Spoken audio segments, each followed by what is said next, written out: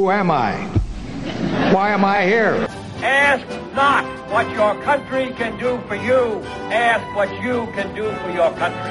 I shall not seek, and I will not accept the nomination of my party for another term as your president. Tear down this wall. And the wall just got 10 feet taller. We're going to California and Texas and New York. And we're going to South Dakota and Oregon and Washington and Michigan. And then we're going to Washington, D.C. to take back the White House. From snowy Arden Hills, Minnesota, it's Election Shock Therapy, Jingle Bells edition. We're back and we're snowy. It's snowy. It's very pretty. To look a lot it's like prettier now that I'm inside, not out in it. It's treacherous. There used to be a window there we could have looked out of to see the snow falling. But now we just see the gray brick. Could arrange for a That's new right. one to be installed. We would then see people on a treadmill. Well, Wait, what? That's what's on the other side of that wall. Oh, yeah, Anyway, that's true. We're here in the Writing Center, which, if you have no spatial understanding of Bethel University, this is a silly conversation. Yeah, it's really I'm weird. Chris Moore, I'm Andy Bramson. I'm Matt Kukum. And I'm Sam Mulberry. and we're here to talk about a couple of the things that have been happening in national, international politics, and to give you your update on some elections. This is Election Shock Therapy. We want to talk a little bit about some elections today. So, gentlemen, should we start domestically or internationally? Oh, Perhaps no way. internationally, because that's the most immediate election, right? All right. It is very immediate. All right. So, get your tea, get your crumpets. Yeah. It's time for a British election. Yes. Professor Bramson, when do the Brits have elections for Prime Minister? So they are holding election on Thursday, and technically it's actually not for Prime Minister. It's actually that's for correct. Parliament. So they will be electing 650 seats to the British Parliament, which is all the 650 seats to the House of Commons. And whichever party gets a majority, that party's leader would then get to lead the government, and so it would be Prime Minister. Right now, it looks like the Conservative Party, which has held power since 2010, more or less, is likely to return to power. But it matters how they'll do that. I mean, so I think there's a couple possibilities, it looks like. One is they could win an outright majority, in which case they could govern much more easily. They might be able to actually manage Brexit finally, which they've been trying and failing to do for the last now 3.5 years. Or they could end up in the situation they're in right now, and we're more or less in from 2010 to 2015, which is that they have the most seats but not a majority. And so then they have to rely on other parties to try to govern. So recently that's been the Democratic Unionists of Northern Ireland. In 2010 to 2015, that was the Liberal Democratic Party. And that would be tricky because that's exactly the kind of situation they have now, and they've obviously been failing to get things done. So they're hoping that they have a majority. What looks to be pretty clearly impossible is that the Labour Party, the other major party, would gain a majority. It doesn't look like there's any real path to that happening. So that's what we're looking at, and we should hopefully know something Thursday evening. And anybody who listens to this podcast is invited to our party. We're actually going to get together, some of us, and watch at least parts of that up in our space on the 4th floor of the CC. So once again, a Bethel Geographic Spatial CC 429. 429. Yeah, that's right. CC 429. So if you join us on Thursday, starting at 4 o'clock, we should start to see some election returns coming at that point. Yep. CC 429. We'll have some British-themed snacks. Yep. Come join us, and we'll watch. We'll watch the makeup of Parliament. But It'll be nerdy. Andy, you said that you think it's likely that Conservatives hold on to the largest number of Yes. seats, the plurality of seats in Parliament. Unless polling is wildly wrong. So is polling telling us that the Conservatives are likely to gain seats in this election or hold Yes. steady? So it looks like the most likely scenario right now is they probably do get a majority. They're not far from a majority right now, so it looks like they are likely to pick up some seats and to get a majority, and that Labor is likely to lose some seats. And then there's a number of third parties, some of them regional parties, some of them like the Liberal Democrats are national third parties, and there's kind of a mixed bag of what's happening there. But that looks like the most likely is that they will actually gain seats and get back to a majority, not a huge majority probably, but a majority. But the problem is, I think the polling is tricky because you're not just making a national poll and trying to figure out, sort of how that'll distribute. You're trying to do 650 separate ones, right? And so that's what gets really tricky. So the most recent thing I looked at said, there's probably still 80 to 90 seats that are really not all that clear. And so how those go kind of determines, is this a supermajority? Is it a very narrow majority? Or is it, once again, a parliament where no party has a majority? So this shows my ignorance of everything that we're talking about here, how many seats are there? 650 seats in the House of Commons. And how are those broken up regionally? It's kind of like the U.S. House of Representatives, right? Okay. They're basically supposed to be by population. But Britain's not that big. Like, those are pretty small little pockets, right?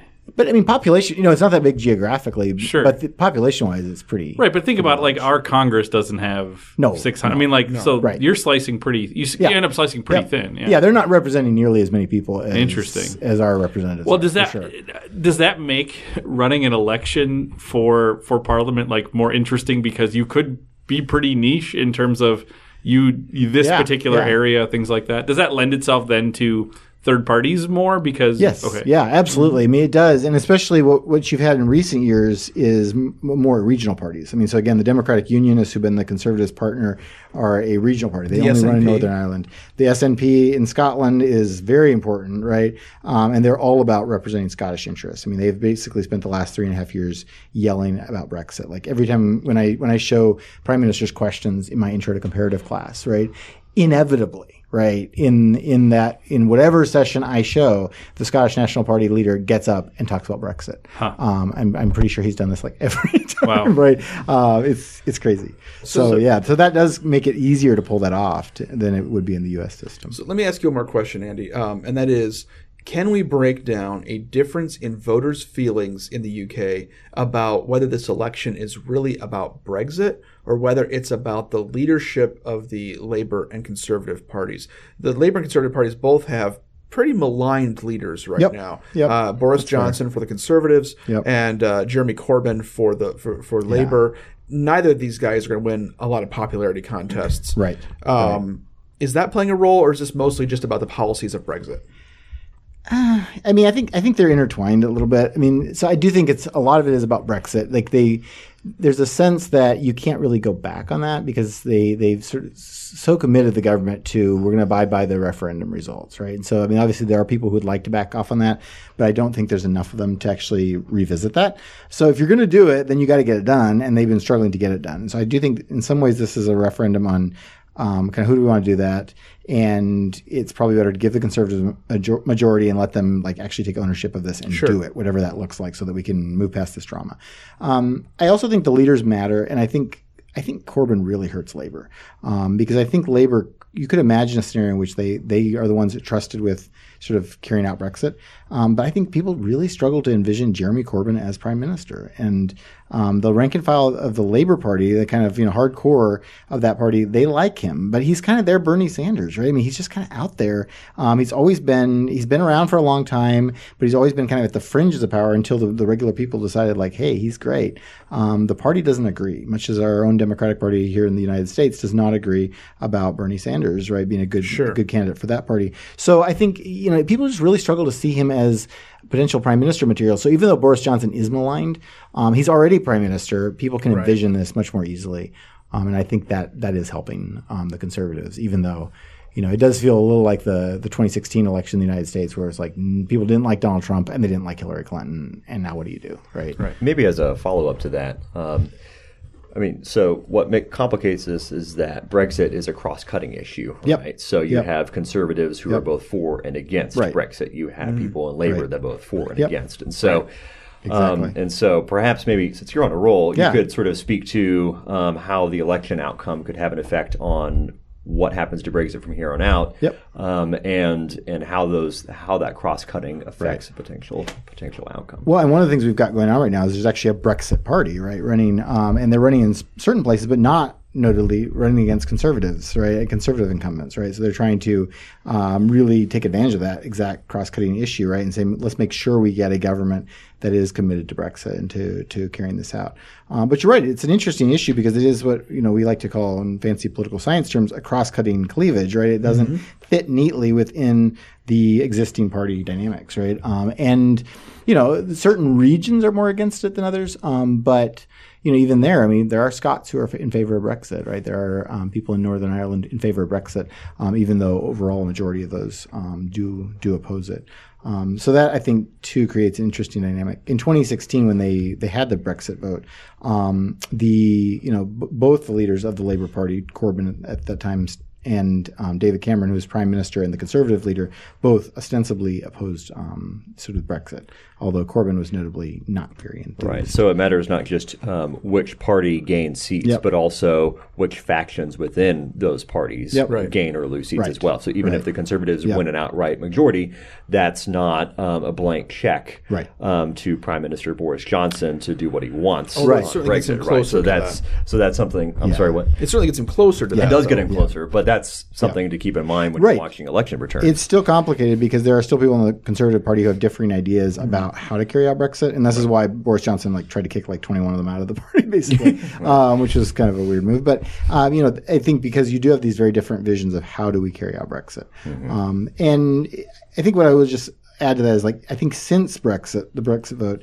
it has become much more the case that the Labor and the Liberal Democrats are more inclined to oppose this, right? And it's become more the government and led by the Conservatives have taken more ownership of Brexit. It feels like it's more theirs to deal with, right, for good or for ill. But yeah, I think absolutely there are a lot of rank and file Labor voters who like it. There are rank and file Conservative voters who think this is a terrible idea.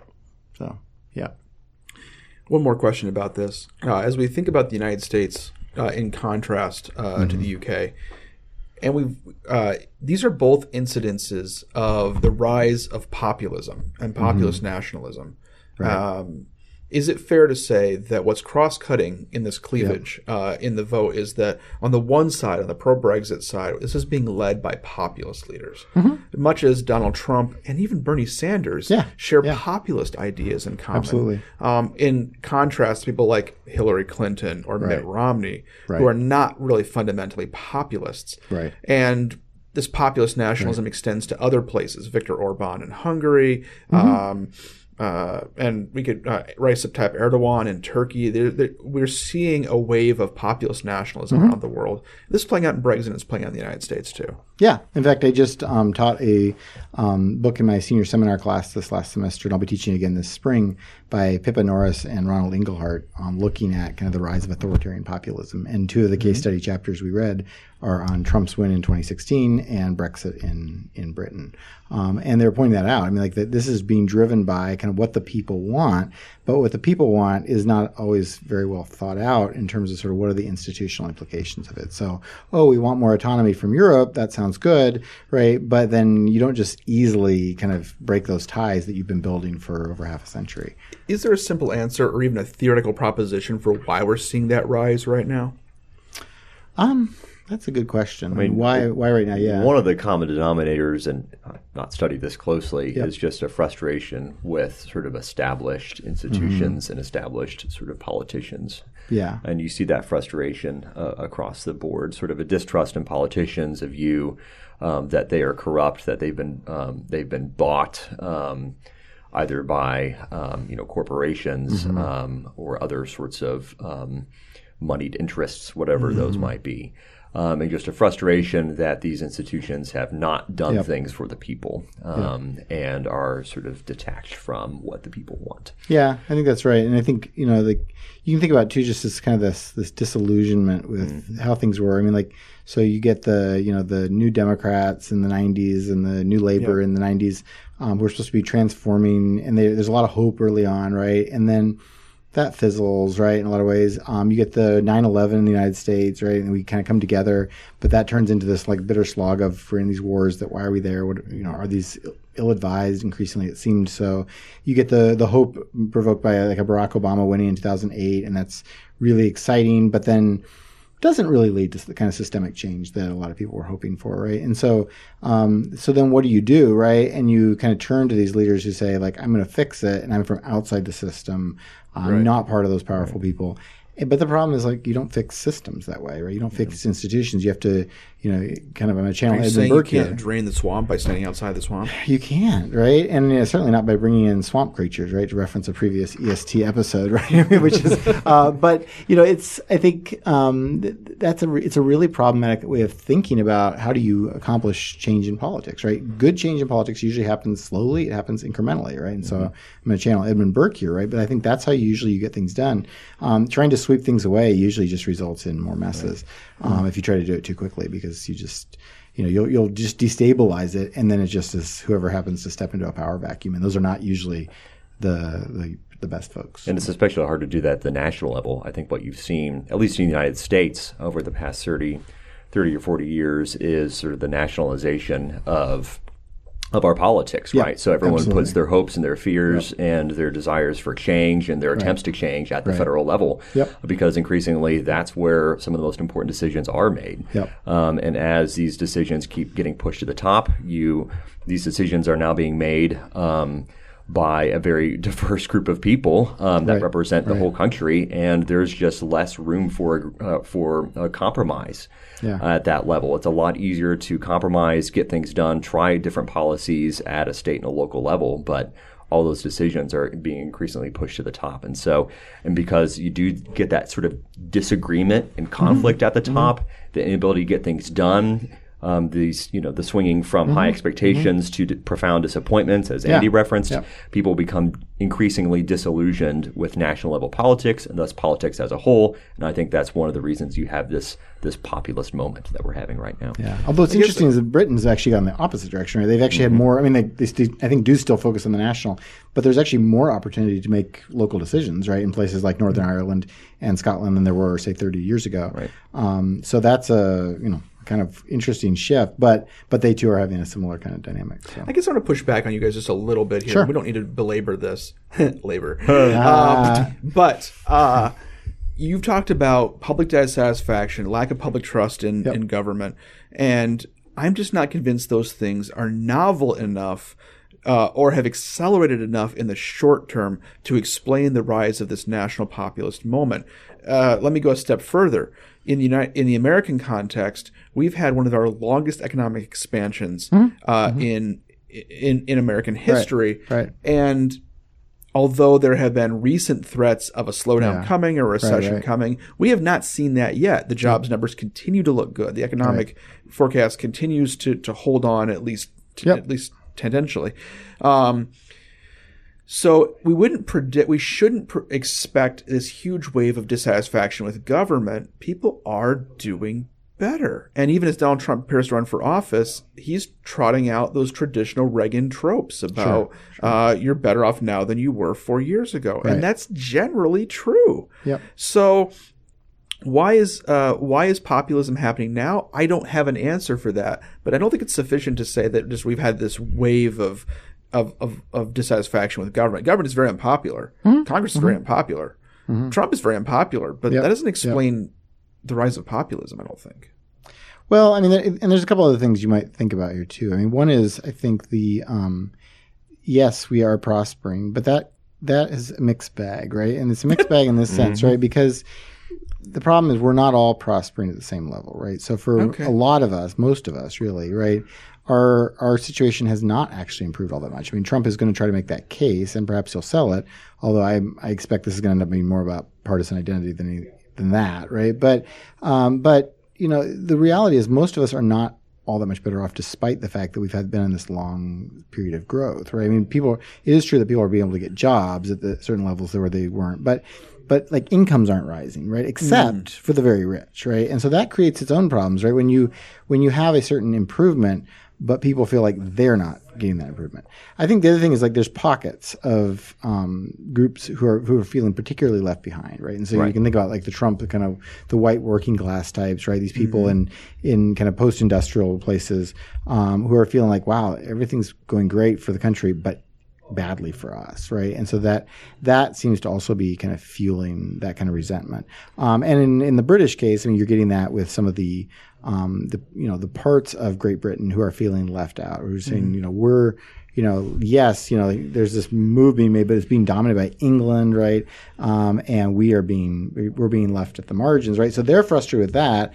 And the English are frustrated because they're saying like, hey, we used to dominate the world and now we're being kind of increasingly under the shadow of Europe, right? And they're getting nervous about that. So I don't know, but I agree. I mean, I don't think any of these like sort of in themselves simply explain. Yeah, it's a complex, multifaceted problem. But I mean, as Andy said, you don't have a it's not like even half of the people in the United States are on board with a populist program, for example. Right.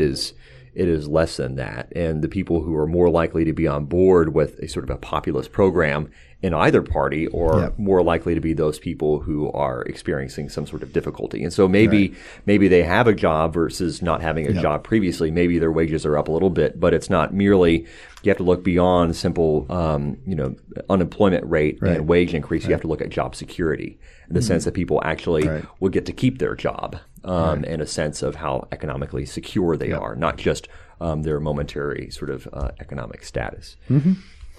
Okay, I'll buy that for now. I do think that there's we could do a whole podcast. I do think there's something else. Well, I'll just say this. I do think that there's another process going on here by which some people who are feeling left behind have that feeling exacerbated by not necessarily economic conditions or rational conditions, but by a confluence of psychological factors, social psychological factors, and even influenced by the media. Right, and that is Norris and Englehart's case. This is, I mean, it's partly about economic, but it's also about cultural grievance, right? I mean, that sense of being left behind, or you can think about like Arlie Hochschild's, sort of feeling like strangers in their own land, right? Or the J.D. Vance hillbilly elegy. I mean, that kind of argument, and I do think that's a big part of it too. I'll buy that, and that's I think what we're getting at with like the Brexit vote. I mean, like what you're getting there is a lot of people feel like, I don't want to be that closely tied with Europe. I want to be British, or in the case of England, English, and the English are the ones driving this by and large. Yeah, it's not just economic politics; it's identity politics that's playing into the. No, I think that's absolutely true. Yeah. Well, based on that, let's turn from the Atlantic into our domestic, and I think it makes sense to break this up into our two constituent parties. Unlike the British, where they have multiple parties to consider, we just have the Republicans and Democrats. Sorry, Green Party. Sorry, Libertarians. We don't care. As political scientists, you're not going technically speaking, we don't care. We find you fascinating. Yes. But anyway, let's talk about the Republicans first. Win some seats and we'll talk. Let's talk about the Republicans first, and then we'll switch over to the Democrats. Sure. So the Republican side of the election process in the United States at this point is, of course, in one way, entirely sewn up. Despite the whimsical campaigns of a couple people, Donald Trump is going to be the nominee, barring some kind of death or massive shift in the impeachment Mostly process. And since we have nothing to say, nothing to say usefully about his health, let's talk about the impeachment. It is great. It is really great. I'm sure all the doctor reports have been fantastic. He's in amazing health. I'm sure he is. Right. Let's talk about the impeachment process. They owe me. Matt, where do we stand with impeachment right now? Where do we stand? Well, currently, I guess by the time this podcast is released, so today is Monday, December 9th. Oh, he's lifted the veil. The Judiciary Committee is meeting today on Monday to hear from legal counsel on sort of both sides of the impeachment question.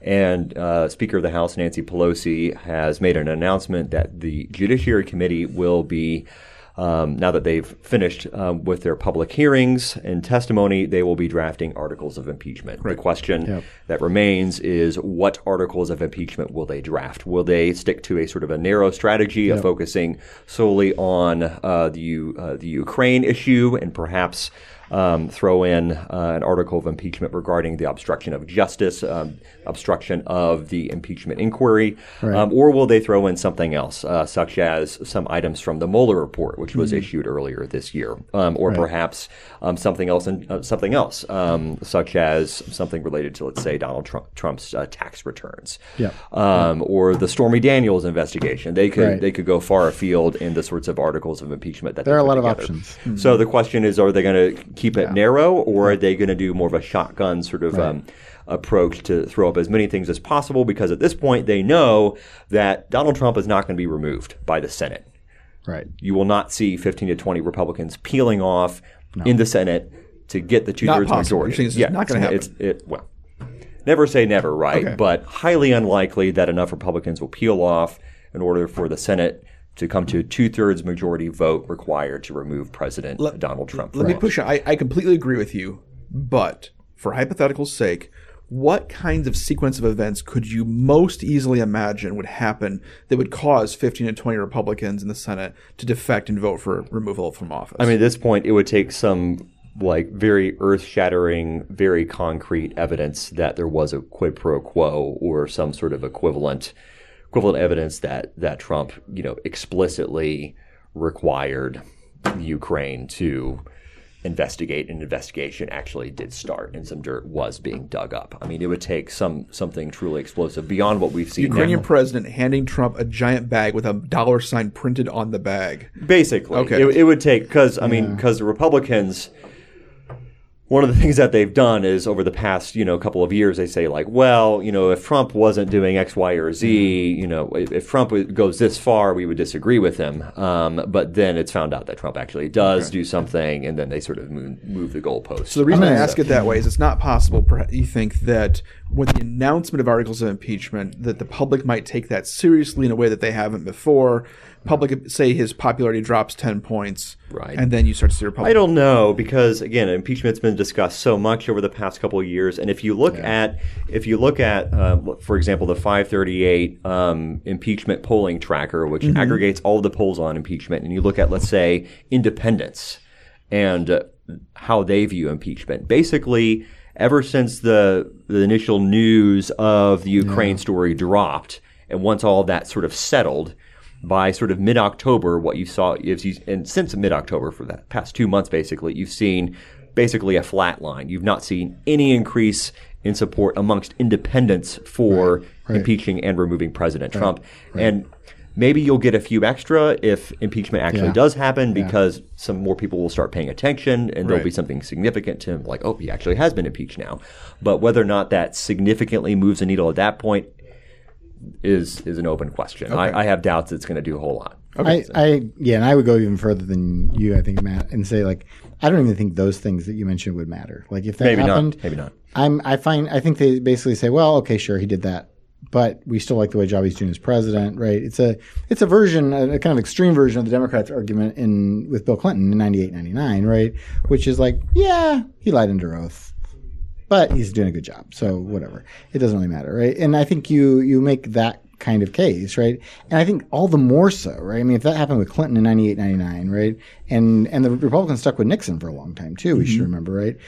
This is all the more likely in a 2020, right? Because the reality of Clinton and Nixon, they were term limited out. There was nothing further they could do. They could not come back and run again. You had a president of the party or vice president of the party ready to take over.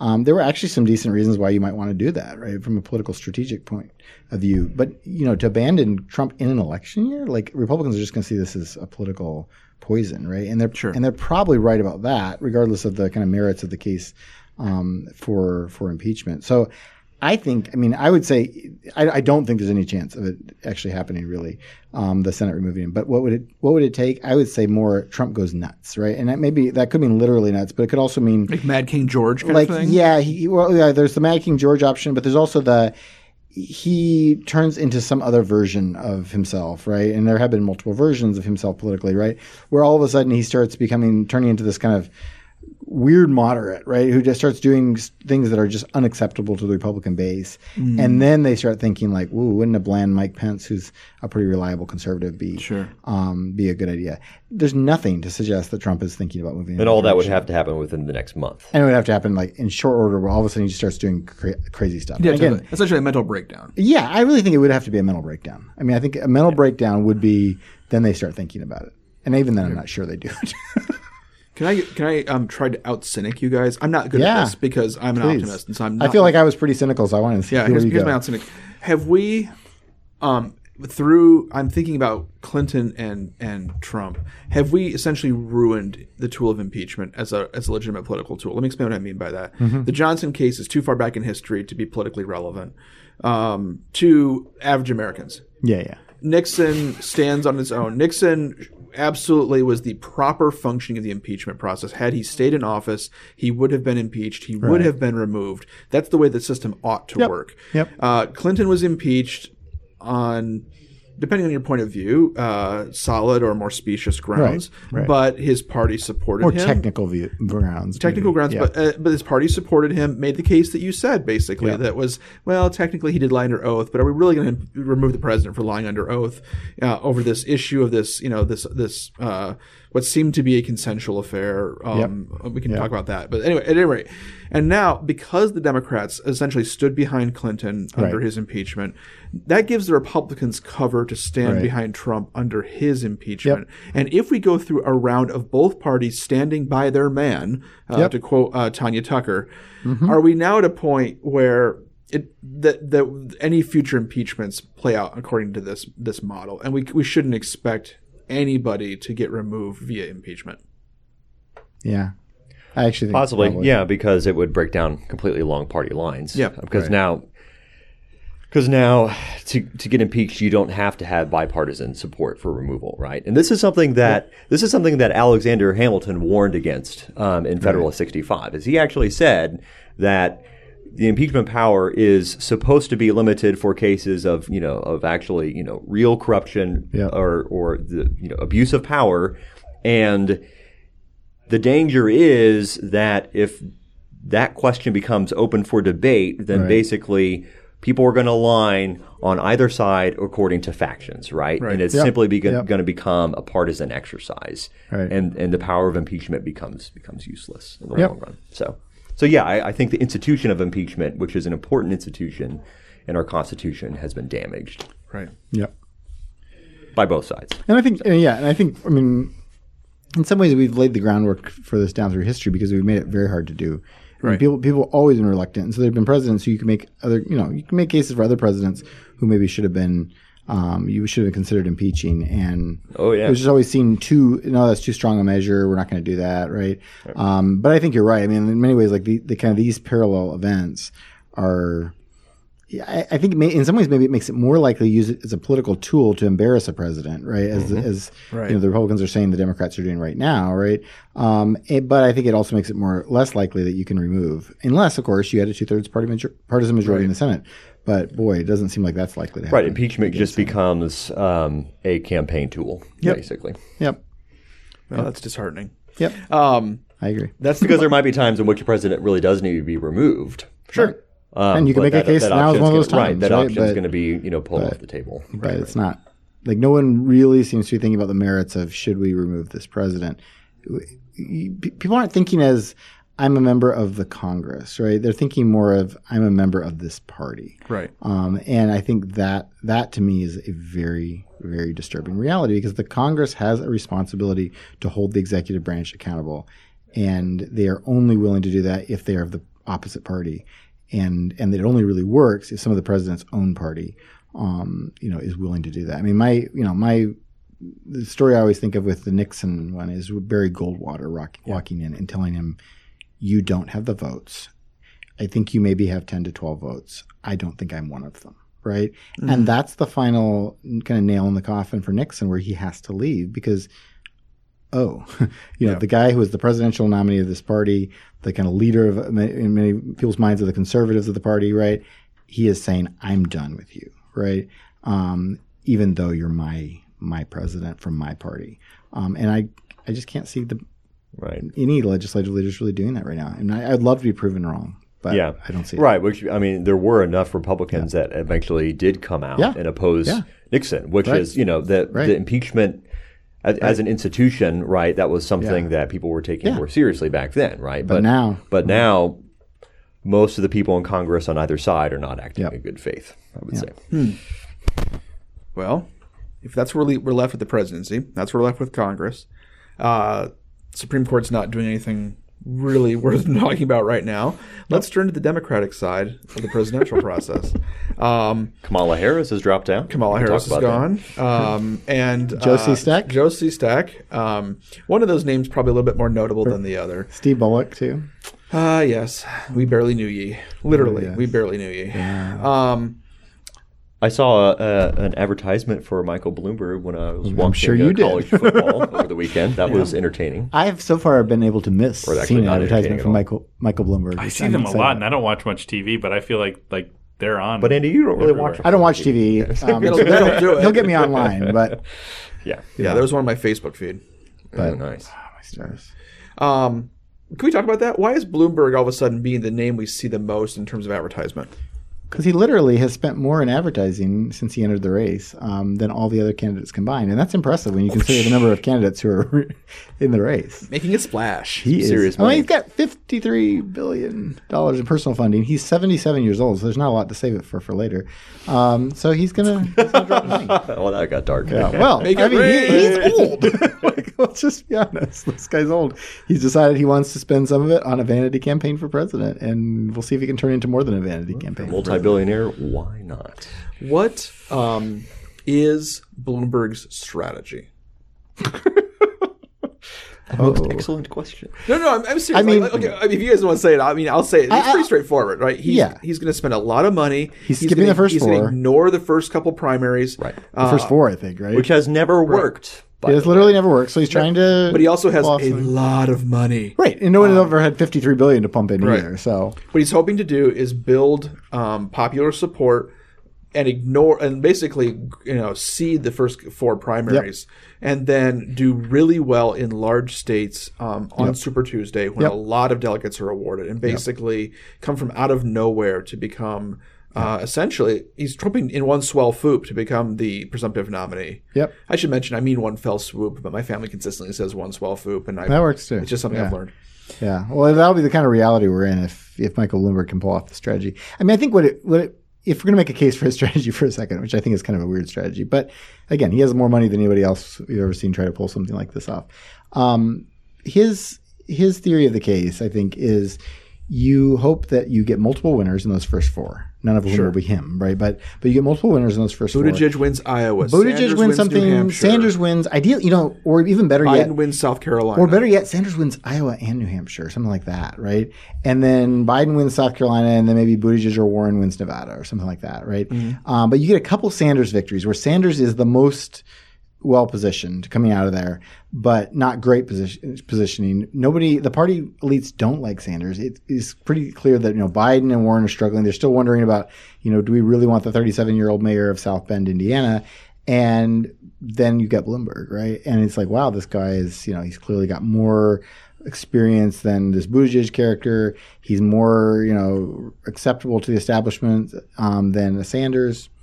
And maybe then he has a shot. He's unbelievably even richer than Yang. Yeah, right. I mean, but the thing is, like, even then, like, he's still like this really old, rich white guy who used to be a Republican, and I'm still thinking, like, I still feel like they end up going with Buttigieg or Biden in that scenario. Yeah, I mean, he could win because he's more moderate. He might be perceived as being able to beat Donald Trump at his own game, but I mean, Bloomberg represents an extremely small slice of sort of the Democratic electorate, right? I mean, not only sort of demographically, like as far as age or, race, he is an old white guy, right? But also his politics, right? Yeah. So he represents a relatively economically conservative and socially liberal wing of the Democratic Party. But the Democratic Party as a whole is, actually not super socially liberal. They're actually more socially sort of moderate or even conservative in some pockets, especially in middle America. Mm-hmm. But they do like more liberal. They do like more liberal economic policies. Mm-hmm. But he's a little bit more conservative on that, and so he's going to have to rebrand himself to be something completely different. And he's got a lot of baggage too, like his tough on crime policies in New York City, his sort of anti-soda, big gulp soda. So he represents the nanny state in some ways. That's not going to fly in Middle America very well. There's plenty of those states in Super Tuesday. So he's got a lot of obstacles to overcome. Yeah, to me the way he makes it work is he somehow persuades the African American vote to go for him instead of for Biden. And for the reasons Matt just outlined, I just don't see that fit. I don't know how much money you can spend tons and tons of money, but I just don't know how you persuade that community that you are something other than who you are. And who you are is clearly not what they would normally be looking for. I think that's fair. I think it's unlikely to think of Bloomberg as a potential winner of the Democratic nomination, but he's a potential spoiler in the sense that he might throw off strategies of other candidates. Yes, I think that's true. So who is he going to spoil? If he's I think Biden probably is most likely to be affected by whatever Bloomberg does. Which is weird, right? Because then I'm guessing Bloomberg would prefer Biden to some of those other people. Yeah. So could we have our dream of a brokered convention? Probably not. No. So he would spoil Biden in that he would peel off some of the moderates. I want it so bad. Yeah, I think not because he would peel off the African Americans. Right, exactly. No, I don't think so. Yeah. Right. And the African American vote, like that is a huge factor, especially on Super Tuesday with all the southern states, right? Yep. I mean, and I'm just really curious, like if not Biden, then where, right? A lot of them are supporting Biden right now. But another way it could affect it, I'm wondering, and I'm not a campaign expert here, but if Bloomberg, one of the things he has, we've talked about, is his money. And if other candidates are playing the expectations game of I have to do at least as well as blank in this state to stay in the race, I have to be in the top 3 to stay in the race after New Hampshire or something like that. Yep. It might force them to spend more of their war chest earlier than they wanted to make sure that happens, and it could it could be a problem. Yeah. Well, guys, we're running short on time here. We are. We've got to head off to our next items. So I'm going to save our Christmas wishes for our next episode. Hopefully, we can record again right before the break. I think we can. Be thinking about what's on your Christmas list, guys. All right. I'll get you something nice. On behalf of my colleagues here at Bethel University, you've been listening to Election Shock Therapy. You can always get in touch with us at electionshock therapy@gmail.com. And until we hear from us again, go Royals.